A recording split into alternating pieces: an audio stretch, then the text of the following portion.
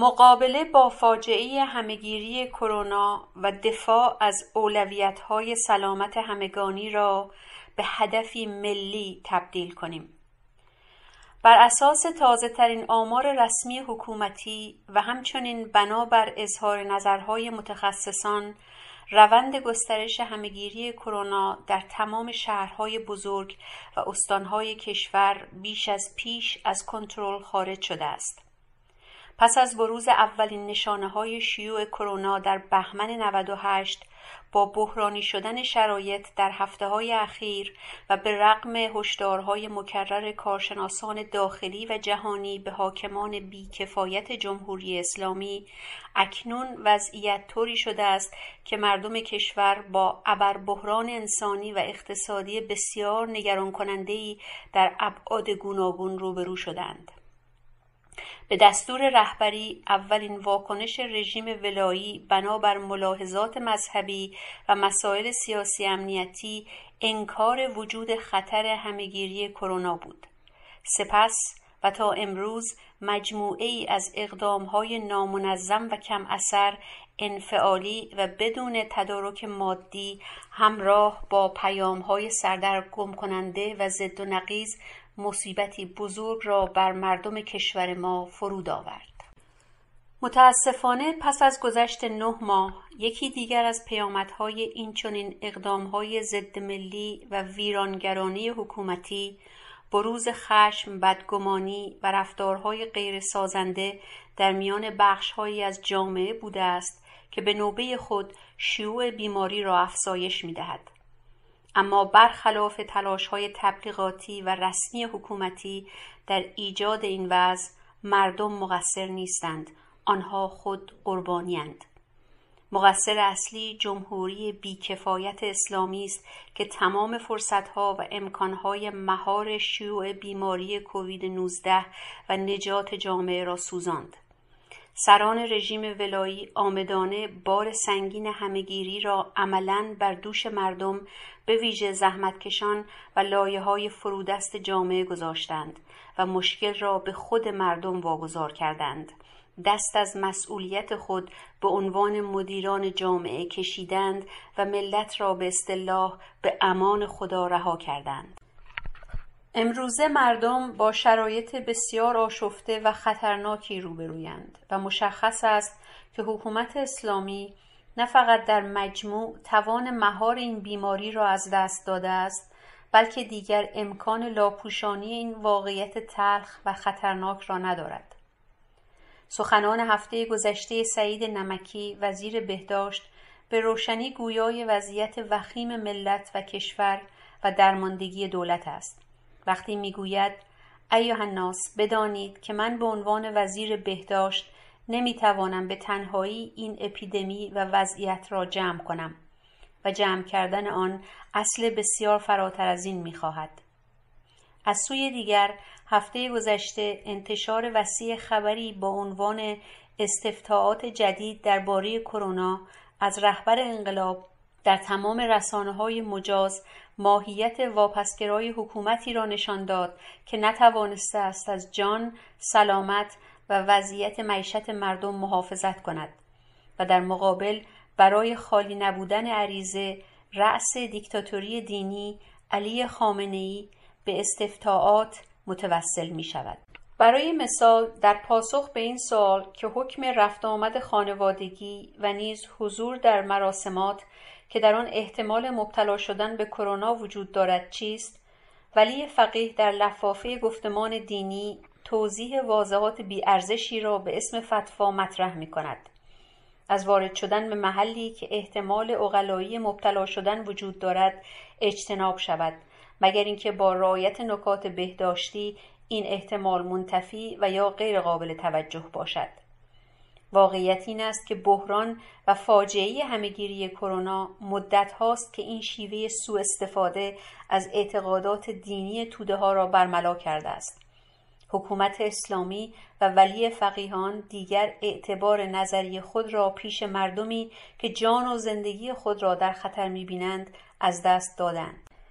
این گونه نمایش‌های خامنه‌ای نشان می‌دهد که نماینده خدا بر زمین و دولت تدبیر و امید او راه حلی برای مهار و مقابله کردن با فاجعه انسانی که خودشان عامل آنند ندارند و ناتوان از این کارند. مسئله مهم دیگر این است که به جز انگشت شمار کارشناسان و معدود مقاله‌های تحلیلی در برخی از روزنامه‌های مجاز کشور، در مجموع رسانه‌ها و شخصیت‌های سیاسی کشور به ریشه‌های فاجعه سلامت کنونی و مهمتر از آن به چگونگی برون رفت از آن اشاره‌ای نمی‌کنند. در عوض دغدغه اصلی آنان متوجه رقابت‌های جناحی برای حفظ رانت و نشر انواع داستان‌ها و گمانه‌زنی‌های سطحی در مورد کاندیداهای احتمالی انتخابات 1400 است. نمایش انتخاباتی که بر اساس انتخاب‌های قبلی می‌توان گفت که بی تردید مهندسی خواهد شد و نتیجه آن دردی را از مردم رنج دیده کشور درمان نخواهد کرد. حاکمان فاسد و بیکفایت و درمانده جمهوری اسلامی با عدم توجه جدی به سلامت و معیشت بیشتر از 80 میلیون نفر جان و زندگی آنها را به بازی غیر انسانی خطرناکی گرفتند.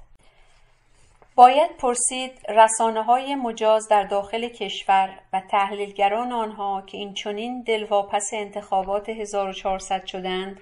چرا حداقل تلاش نمی‌کنند که غیر قابل مهار شدن شیوع کرونا و چگونگی برون رفت از این ابربحران سلامت و اقتصاد را به موضوع اصلی انتخابات 1400 تبدیل کنند. همین سوال نیز متوجه بخش‌هایی از نیروهای اپوزیسیون است که ادعا و توهم رهبری کشور را در خیال خود می‌پرورانند. اپوزیسیونی که به سبک کوته فکران حجتیه‌ای منتظر است که بدبخت‌تر شدن توده‌ها بر اثر گسترش فقر و بیماری کرونا وضع را چنان وخیم کند که سرانجام آقا تشریف بیاورند و اوضاع به براندازی جمهوری اسلامی منتهی شود. سران رژیم ولایی و جناح‌های فاسد درون آن همراه با رسانه‌ها و تحلیلگران وابسته به نظام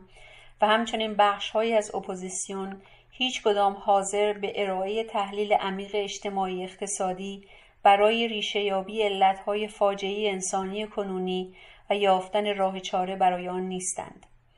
به نظر ما یافتن راه حل مؤثر برای توقف همه‌گیری کرونا و بیماری کووید 19 و نجات مردم از این بحران مستلزم هماندیشی کارشناسانه، برنامه‌ریزی و تدارک ملی همه‌جانبه و جدی در راستای تعیین اولویت‌های سلامت همگانی و تلاش در راه تحقق آن است. به نظر می‌رسد که این شیوه کاملاً در نقطه مقابل دیدگاه‌های اجتماعی اقتصادی سران بیکفایت جمهوری اسلامی و تحلیلگران آن و اپوزیسیون مقاله نویس و حراف قرار دارد.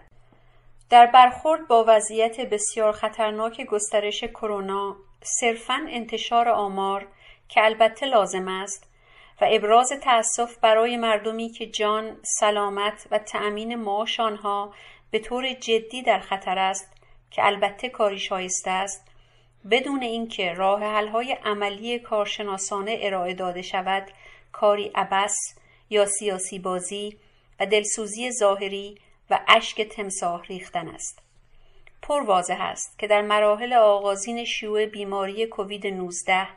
تصمیم‌های خطرناک و ضد مردمی نماینده خدا بر زمین و عاملانش در نهادهای گوناگون برای مردمی که از حاکمان انتظار توجه به سلامت و زندگی آنها دارند و پنهانکاری‌ها، دروغگویی‌ها و اطاعت محض حسن روحانی و کارگزاران حکومت از حکم‌های خطرناک خامنه‌ای از عامل‌های زاینده وضعیت کنونی است که به هیچ وجه نمی‌توان آنها را صرفاً به اهمال یا اشتباه محاسبه و عملیات تنزل داد. همچنین به وجود آمدن وضعیت بسیار خطرناک کنونی را صرفاً متوجه تحریم‌ها کردن، چشم پوشی بر عوامل داخلی و بی‌اعتنایی به مجموعه عوامل داخلی و خارجی است. بی تردید تحریم‌ها کار کادر درمانی زحمتکش را دشوارتر کرده است، ولی این فقط یک وجه قضیه است. پیش زمینه‌های مادی و اجتماعی اقتصادی زاینده این ابربحران فاجعه بار مستقیماً به نبود نظام طب ملی کارا، همگانی و رایگان و زیرساخت‌های ضروری آن مربوط است. چون این وضعی برآمده از در پیش گرفتن برنامه‌های اقتصادی و تعدیل‌های ساختاری زیانباری است که با تأیید و حمایت ولی فقیه از دوره دولت هاشمی رفسنجانی تاکنون امور بهداشت و درمان مردم، یعنی امر سلامت جامعه را به کالای پرسود برای راندخواران و سودجویان و نانخواران تحریم تبدیل کرده است. وزیر بهداشت سعید نمکی در مورد ناهماهنگی‌ها و عدم رعایت پروتکل‌های بهداشتی گفته است: اگر این بال شکسته ما را ترمیم نکنند، اپیدمی در این مملکت جمع نمی شود و ما ته رودخانه باید جنازه جمع کنیم. سعید نمکی مانند همتایانش در کشورهایی که در برنامه‌های دولت‌هایشان اقتصاد نولیبرالی در پیش گرفته شده است، آنچنان کاری از دستش برای حل معضل کنونی بر نمی آید، چون در بهترین حالت نمی تواند راهکار مردمی اساسی و مؤثری برای برون رفت از بحران سلامت کنونی ارائه دهد. همانطور که تجربه موفق کشورهای دیگر نشان داده است، کامیابی در مقابله با بحرانهای سلامت از این دست نیاز به زیرساخت‌های بهداشت و درمان کارا برای سلامت همگانی در سطح ملی دارد.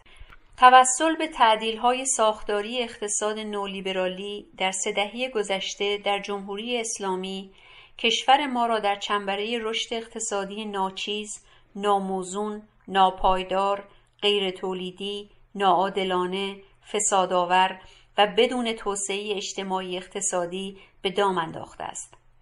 برنامه‌ریزی کلان جمهوری اسلامی برای رشد اقتصادی بر مبنای انباشت سرمایه‌های خصوصی و شبه خصوصی غول‌پیکر و پرنفوذ مالی تجاری نامولد بوده که اکنون دوام دیکتاتوری ولایت فقیه به آنها وابسته شده است. این زنجیر باید شکسته شود. در چنین نظامی برای متوقف کردن همهگیری کرونا نمیتوان از سران راندخوار و کارگزاران حکومتی که نشان دادند خواست و توان بهبود زندگی مردم را ندارند، انتظار برنامه‌ریزی ملی در راه مدیریت و حل بحران به سود اکثریت ملت زحمتکش داشت، چون اصولاً به برنامه‌ریزی مدون ملی به سود ملت اعتقادی ندارند. برای آنها قوانین مقدس اقتصاد بازار و ثروت‌اندوزی خصوصی در کنار ترویج خرافه و فتوا و موعظه و غیره نوشداروی حلال همه مشکلات است.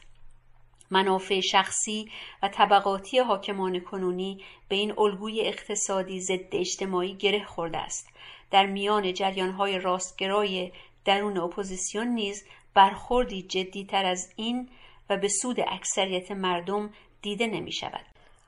آن بخش از نیروها و فعالان سیاسی کشورمان که خواهان تغییرهای بنیادی از منظر منافع طبقه کارگر و دیگر لایه‌های زحمتکشان و فرودستان، یعنی اکثریت مردم هستند، با نگاهی انسان دوستانه به شدت نگران وضعیت خطرناک و رنج مردمند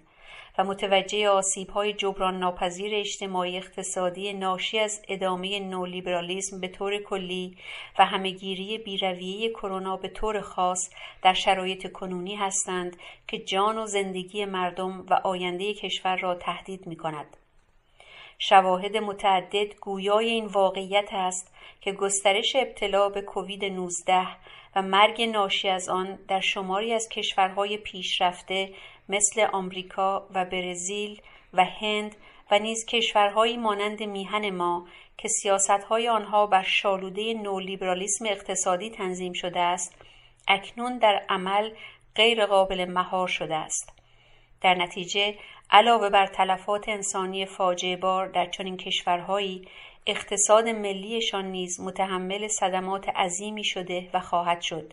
و روشن است که در صورت ادامه اجرای برنامه‌های اقتصادی اجتماعی نولیبرالی، پیامدهای انسانی و اقتصادی بحران سلامت کنونی بسیار منفی و طولانی مدت خواهد بود.